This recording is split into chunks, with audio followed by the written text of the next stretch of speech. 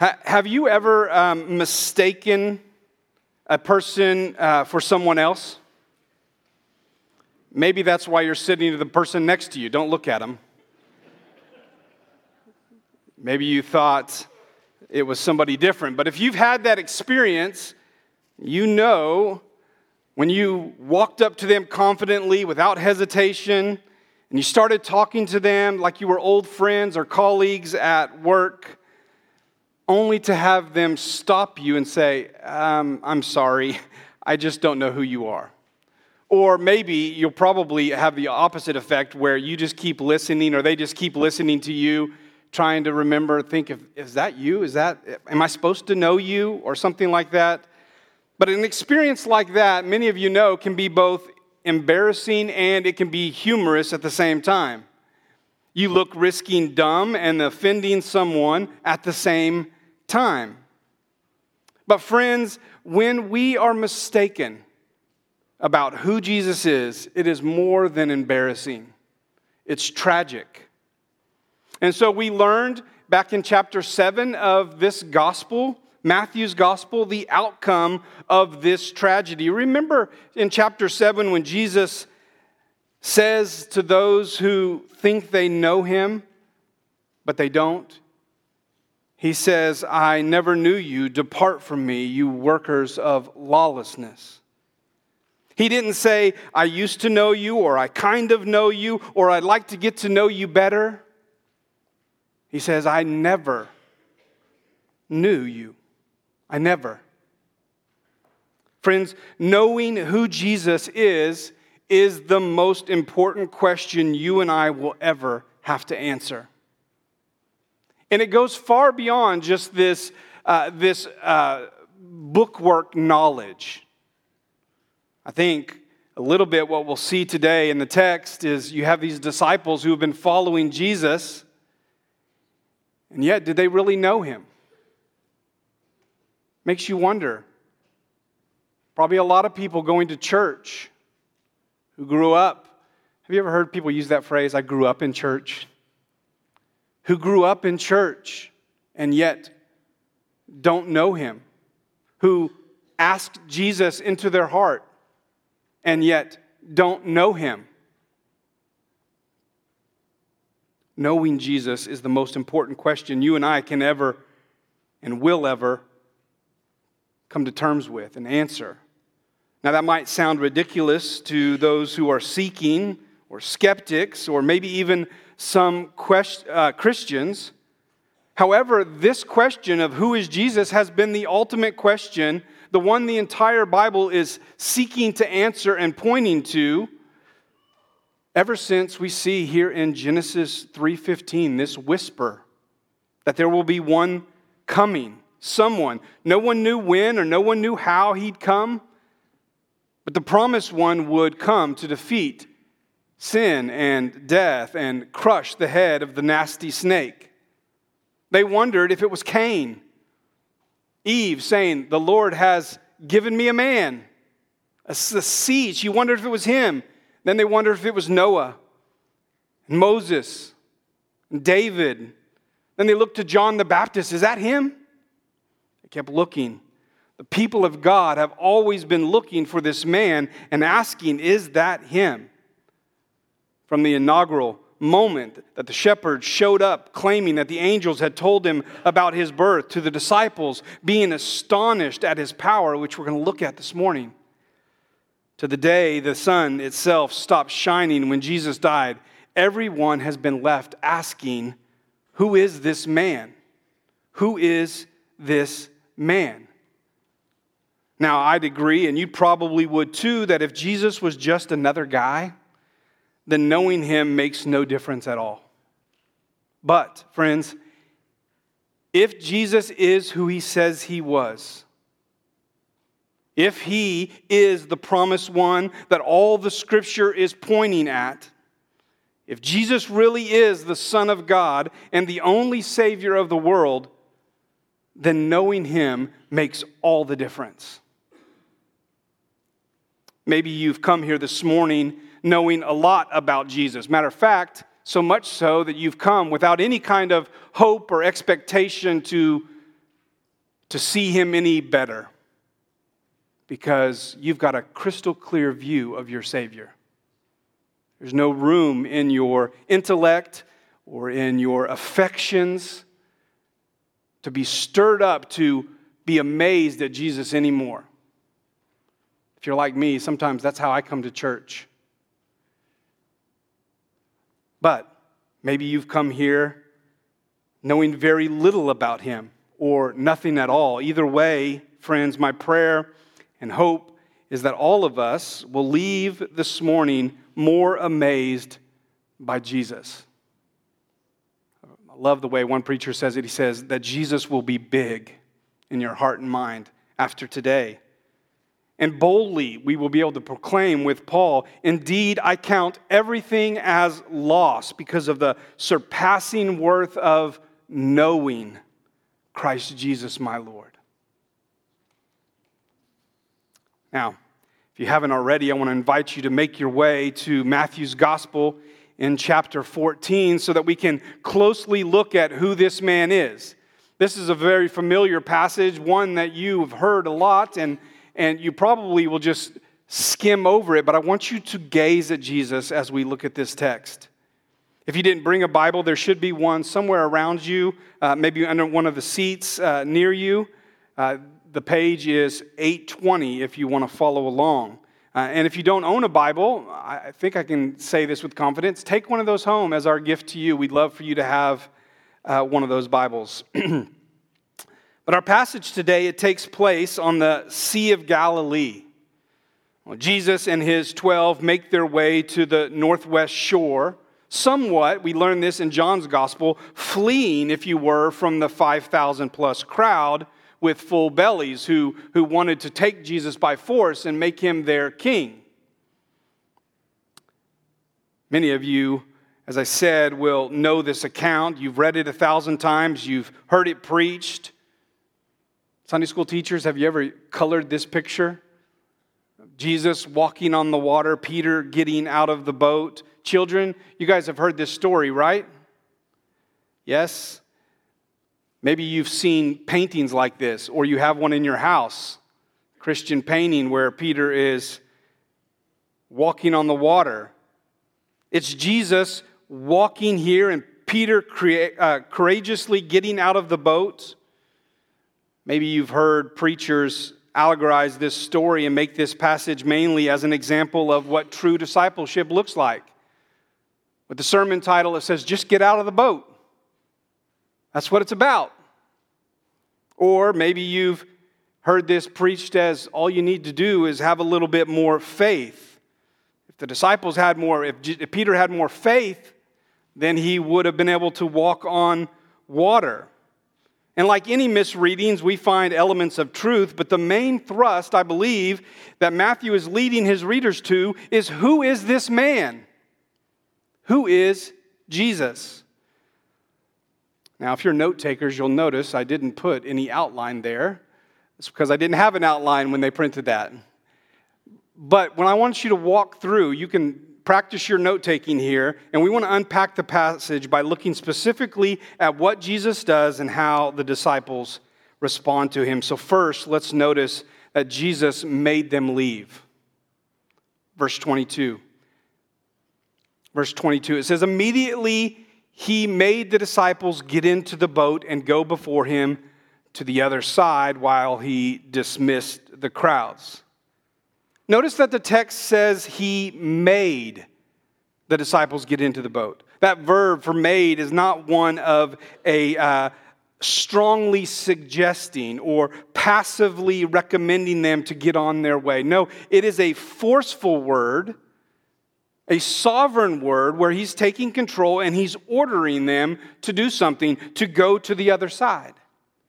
And in the moment, the disciples probably didn't think much about it. It wasn't that unusual of a directive from the master. But later on, it probably became clear, as it does to us, that Jesus, God in the flesh, knowingly sent them into a storm. After an exhausting day of ministry, feeding 5,000, They were not led to rest beside quiet waters or to lie down in green pastures, but they were made to row against battering waves most of the night. Verse 24 goes on to say that the boat was a long way from the land. Now, rowing or sailing was no problem for these disciples. 4 of them were fishermen, and they would have known and been familiar with the wind and sailing at night, but the text says that they stopped making progress. And we know this because it says that it was in the 4th watch of the night. This is 3 hours before sunrise. They started sailing and started getting to the boat at sunset. And they've been sailing for a long time. We know that they've been painstakingly going against the wind for at least 9 hours. Now, if you've ever been deep sea fishing, you know that the rain isn't the problem, right? Rain just hits the boat and runs off the side, but if there's wind, the waves get bigger and bigger, and there's no protection for a small boat against these giant waves. And the disciples, it says, were struggling to make headway. They were in turmoil in the wind. Friends, this is the same wind, mind you, that we've already seen in Matthew 8 that Jesus controls when he calms the seas.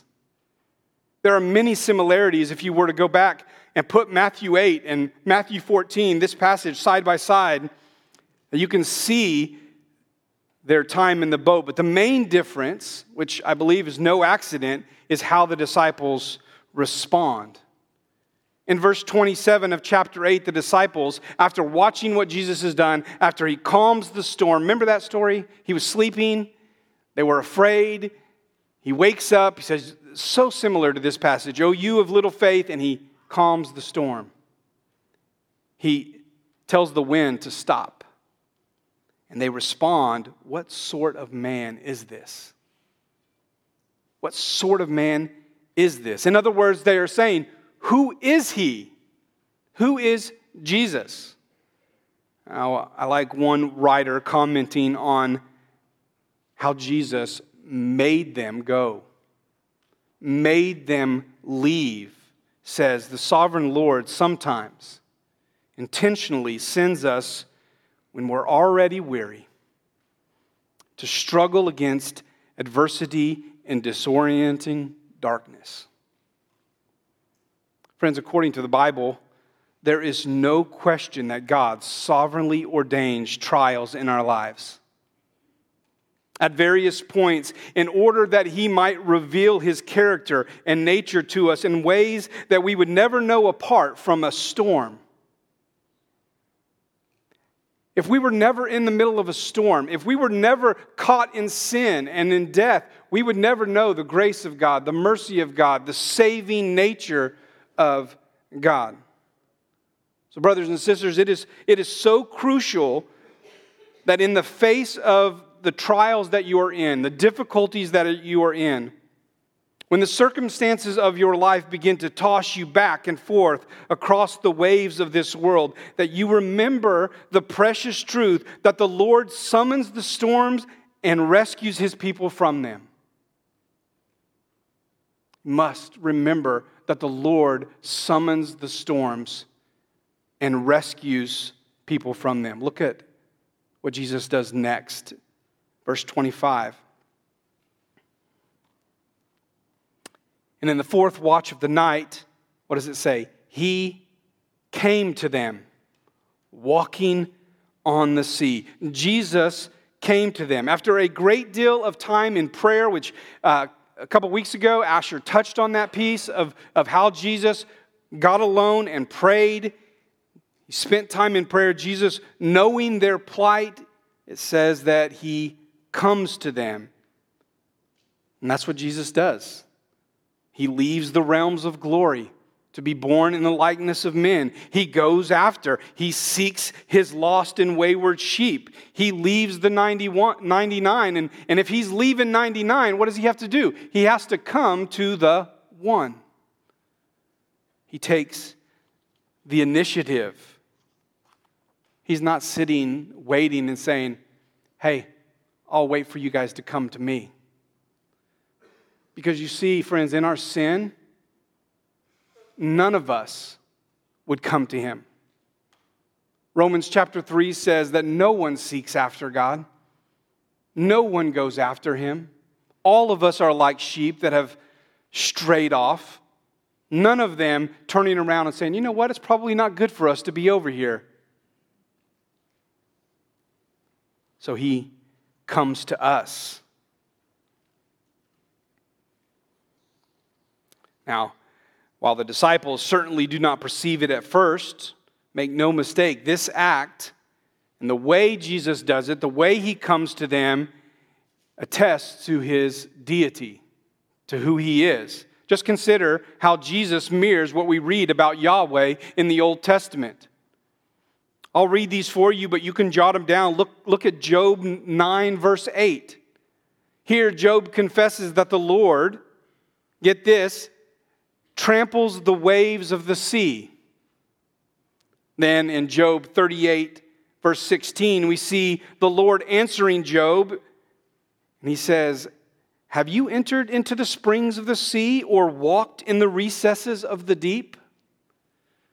Or what about Psalm 77:19, where he says, your way was through the sea, your path through the great waters, yet your footprints were unseen. Isaiah 43:16 says, thus says the Lord, who makes a way in the sea, a path in the mighty waters. Not to mention the great exodus from Egypt, where God delivers his people by, what does he do? Walking them through the sea. It says in Exodus 14:21, then Moses stretched out his hand over the sea, and the Lord did this work, and the Lord grew the sea back by a strong east wind all night and made the sea dry land, and the waters were divided. I wonder, friends, can you see this dramatic picture? Jesus, with no GPS system, and that would have been hard conditions. You got wind whipping around, you've got his rain, you've got his hair in his face, whatever the scene might be here. Without GPS, he divinely locates the disciples, and then calmly he strolls from one 8-foot wave to the next as the wind and rain continue and whip around him. However, Jesus is coming to them caused the disciples panic rather than help. Caught them off guard. They didn't even recognize him at first. Look at Matthew 14, verse 26. Instead of saying, hey, Jesus, there you are, they say, it's a ghost. It's a ghost. Can I say real quickly, the way in which the disciples are going about trying to identify Jesus, is that really him? Is often how many of us wrongly try to do it as well. You see, in the midst of the storms, in the midst of turmoil and exhaustion, when our marriages are struggling and falling apart, when our kids are choosing lifestyles and values that don't resemble Christ and his gospel, when our local news reports, like it did this last week, of violent and horribly gross sin that happens. Friends, we must not formulate our position on who Jesus is based on the common thoughts of the day, on superstitions. That's what was happening. These disciples, it's a ghost. Of course, because it had to be a ghost, because who else could stand on top of water? But also that was the superstition in the Greco-Roman world, that in the deeps, in the water, there was this, there's this depths down there, and people were going to die, and it's horrible. So many times we try to formulate who Jesus is based on all these things around us, this circumstantial evidence, instead of what we should be doing, must only identify Jesus by a theologically formatted or formulated belief that is rooted in Scripture. Let me say that again, friends. If you are trying to figure out in your life who is Jesus, and you're looking to other sources outside of Scripture, not that they won't be helpful in some way, but you have to find the identity and person and work of Jesus that is rooted in Scripture alone. This is what the disciples failed to do, I think, in some part. So let me ask you, are you looking to the Bible to determine what you believe about Jesus? Are you looking to God's Word to evaluate the storms that you are going through in life? In light of who Jesus is, in light of the fact that He sent His disciples, He made them go into the storm, and then He came to them. Verse 21, in their misconceptions of who Jesus is, they cry out in fear, and at once Jesus corrects them, and He says, "Take heart, it is I, do not be afraid."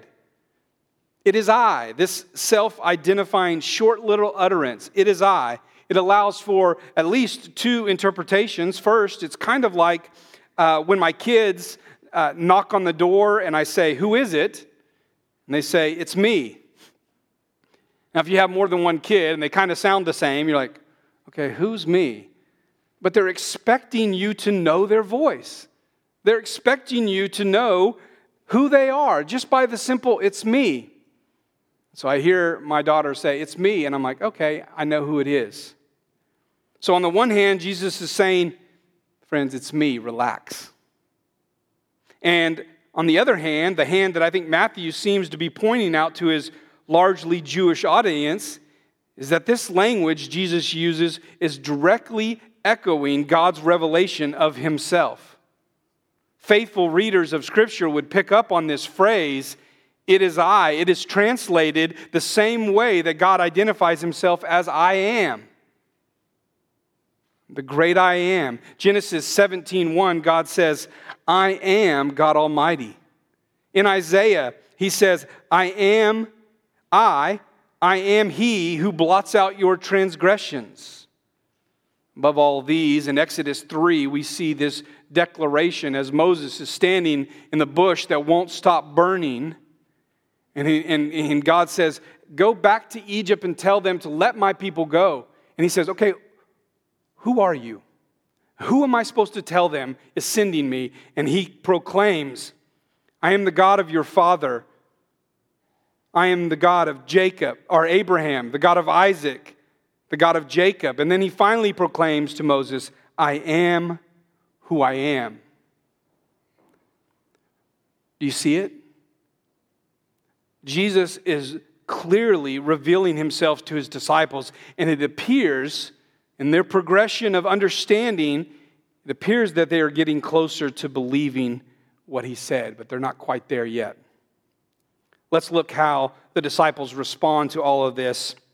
And by all of this, I have in mind both the feeding of the 5,000 and Jesus walking on the water. These two go together. So look at verse 28. In response to Jesus, Peter, not even 100% certain who this figure is, he takes a step and he says, "Command me to come to you on the water." And Jesus says, "Come." Perhaps this boldness from Peter is drawing from Jesus' words about His disciples that they are supposed to imitate their master. You remember in chapters 8 and 9, we saw Jesus. He was blending His words and works while the disciples watched. Then Jesus commissions the 12 for their first mission, and He tells them to do exactly what they saw Him doing. Jesus went to Israel first, and the disciples must also. Chapter 10. Jesus proclaimed the kingdom in chapter 4, and they must do the same. Chapter 10, verse 7. Jesus freely healed the sick, raised the dead, cleansed the lepers, expelled the demons. And then in chapter 10, verse 8, He says, Go do it. Do the same thing. And so here, Peter's probably thinking, well, if he's doing it, I'm supposed to be doing it. He gets out of the boat. I think we are to see here in some measure that Jesus expects his disciples to follow his example. Jesus says in Luke chapter 9, verse 23, if anyone would come after me, that is, if anybody wants to walk on the water with me, if anybody is to be my disciple, let him deny himself, take up his cross, and follow me. And then in John chapter 13, Jesus says, just as I have loved you, you also are to love one another. Disciples of Jesus follow Jesus. Are you following Jesus? Would somebody look at your life and say, man, I can tell that you've been with Jesus?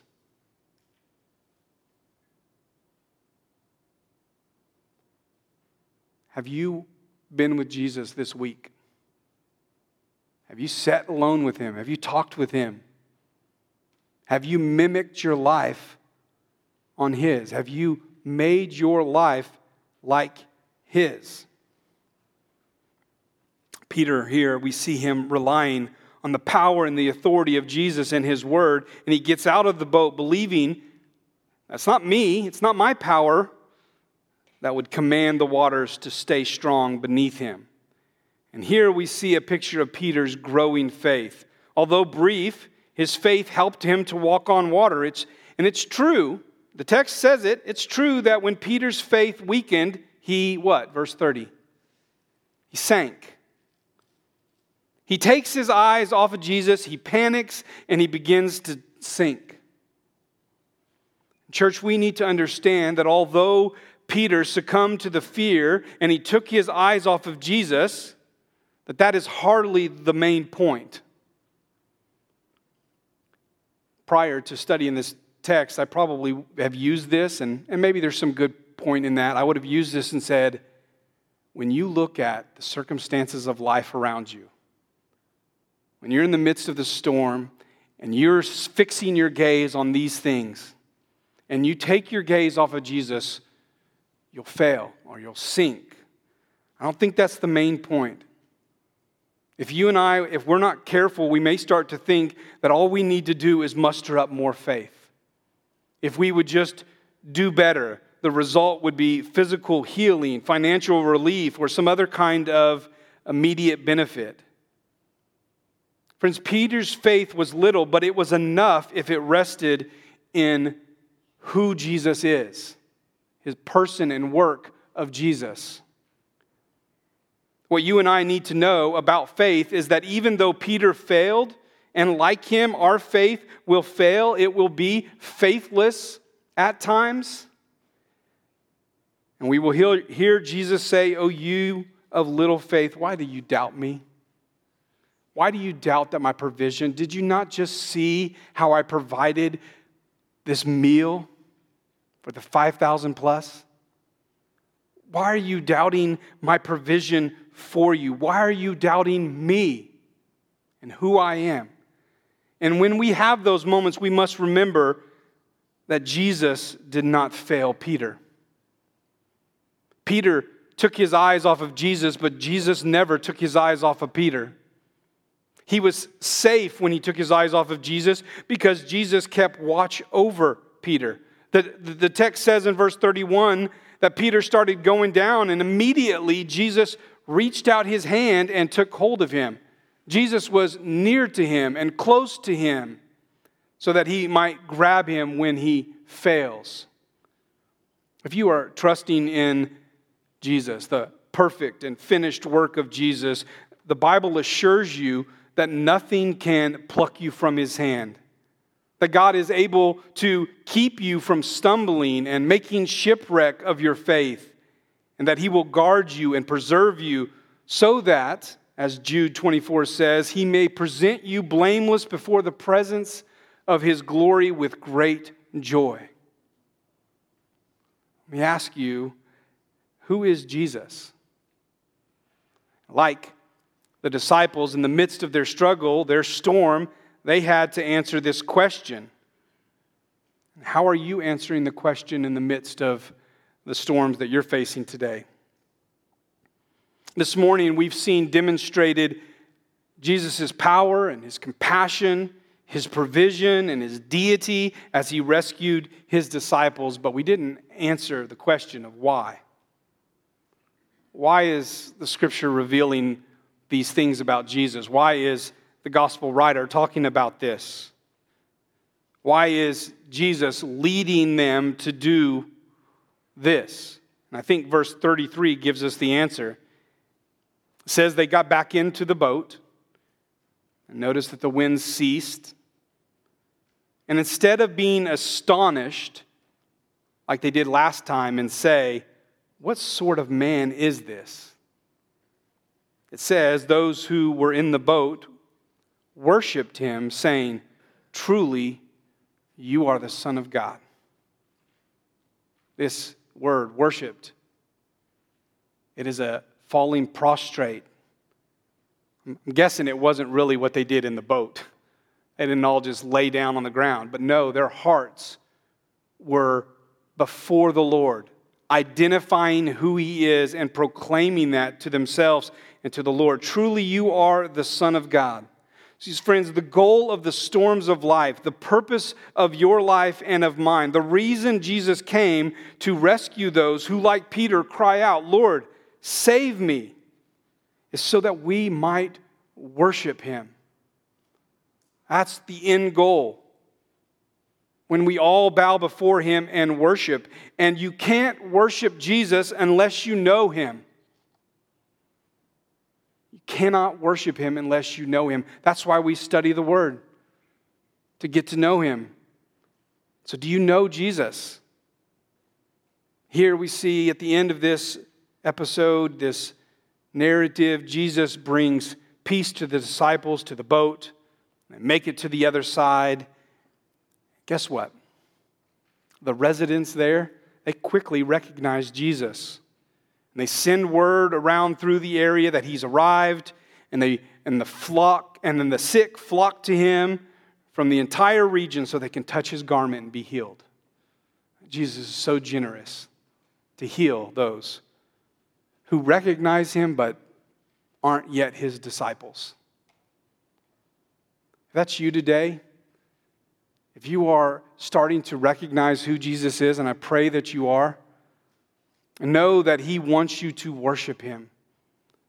Not just as a great guy, not just as your handyman or your mascot, but he wants you to worship him as the Son of God, the one who has come so that you may have life and have it more abundantly.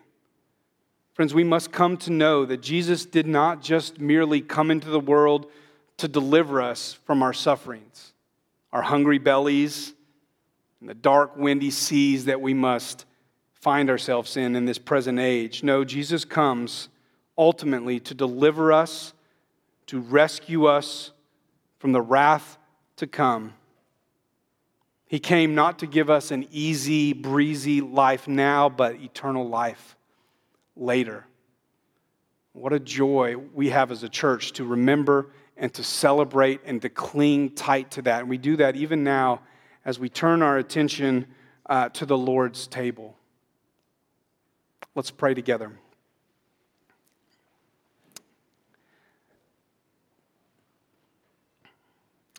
Father God, your word is true and right and wonderful because you are true and right and wonderful and glorious and holy. All your ways are perfect. And here, as we saw and read this morning, you are pointing not just to the elements and to miraculous healings and walking on water. You are pointing to the person and work of your Son, Jesus. Jesus, it's you that we want to see and to know. We want to know you so much more and intimately. Would you help us, we pray, even now as we come and we partake, as you are with us and Call us to remember you and what you have done through your perfect life and your death, your substitutionary death in our place where your body was beaten and broken so that we may have life. Your blood was shed for forgiveness of our sins. Lord, we ask that you teach us more about Jesus. And not only that we would just know in our heads, but we would follow and treasure and adore, and our affections of our heart would be stirred more and more so that we can cry out, "You are the Son of God," and bow down in worship. We continue that now, even as we come to the table. It's in Jesus' name, amen. Scripture reveals that on the night that Jesus was crucified, he ate dinner with his disciples. And as they were eating, he gave them this picture or a sign of the gospel, the good news. What Jesus did at the Last Supper was to take bread and wine. He took those common elements, those things that they used for the Passover. He divided the bread and passed the wine around as a meal, and he said that they should eat it as in see it as a sign, as a memory, as a memorial of his body and his blood that was given for them. Here at this church, we believe that the Christians should regularly observe, and Scripture teaches that, they should regularly observe a continual act of the Lord's Supper because it points to Christ's death. And at his death, he was killed for us. His blood was shed for us, assuring salvation for all who believe. So Christians are called to be repenting. It's not a one-time act, it's a continual lifestyle. So if you are here and you know you are broken and you know you are unworthy, you know that your faith is not what it should be if you were, it's failing, and you believe that Jesus is not failing you today, then this meal is for you. Take it and celebrate with joy and remember to reorient your heart to the finished work of Christ. Paul says we should also examine ourselves and confess our sin and take the elements with confidence that we are forgiven of our sins. So that if you're not a believer in Jesus Christ, we want to ask you to humbly let it pass you by, or don't take the elements today. Don't partake of this significance because it's important. And it points to something. It marks out those who are truly believing in Jesus. Instead, use this time to consider what you've heard today. Use this time to consider who is Jesus. Who am I in light of who he is? Consider your need for the gospel and the claims of Christ. If you want to talk to somebody about that, come talk to me. Come talk to someone else around you. We would love to visit with you about what it means to have a relationship with Jesus. But for all of those who are professing to be believers, and your life right now is marked with unrepentant sin, you don't want to go to Jesus, even though you know that you can. The warnings in 1 Corinthians are especially directed towards you, not just how you are to receive the supper, but why we receive it, and the posture in which we receive it. So I want to encourage you, too, to let the meal pass you by, to hear the warnings of Scripture and not partake, but rather humble yourself before the Lord and repent of your sins. That might mean that you need to go visit with somebody before you partake. That might mean that you need to go spend some time alone. If you are under formal church discipline at this church or another church, we encourage you not to take the meal today as well. In just a moment, I'm going to pray, and then you're going to be invited to, you guys know how this goes, come up and grab the elements. You'll have 2 cups there, one with the bread, one with the juice.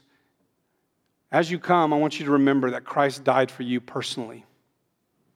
And then we're going to take it together and remember that Christ died for us, his people. Right? Let's do that with joy. Let's pray. Father in heaven, thank you for this wonderful gift, the gift of the table. We long to celebrate and to remember your glorious gospel, what you have done through the person and work of your Son, Jesus. Lord, help us to, in a fresh and new way, find joy and satisfaction and confidence in all that your Son Jesus is for us. He is our Savior, our King, our Lord. And we worship Him here at the table. Everyone said, Amen.